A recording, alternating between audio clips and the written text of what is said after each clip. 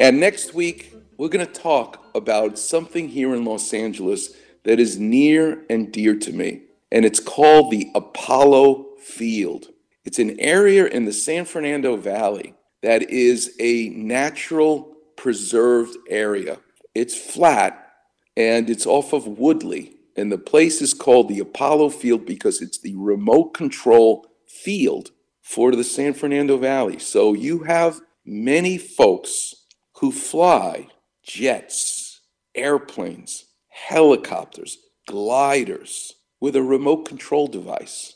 And we're going to have the president of the Valley Flyers as our guest next Saturday. He's going to teach us a little bit about what we are supposed to be appreciating that we really don't appreciate when we look at these folks doing. And here's the best part. You park your car.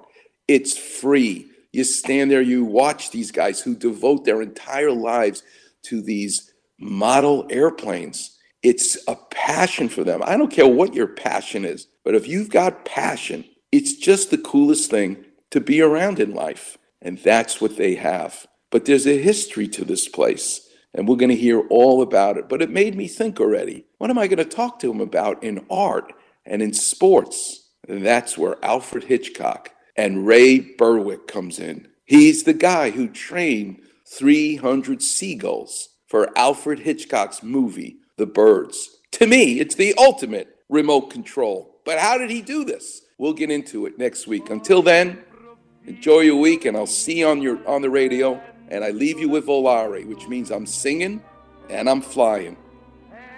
Thanks for telling your friends.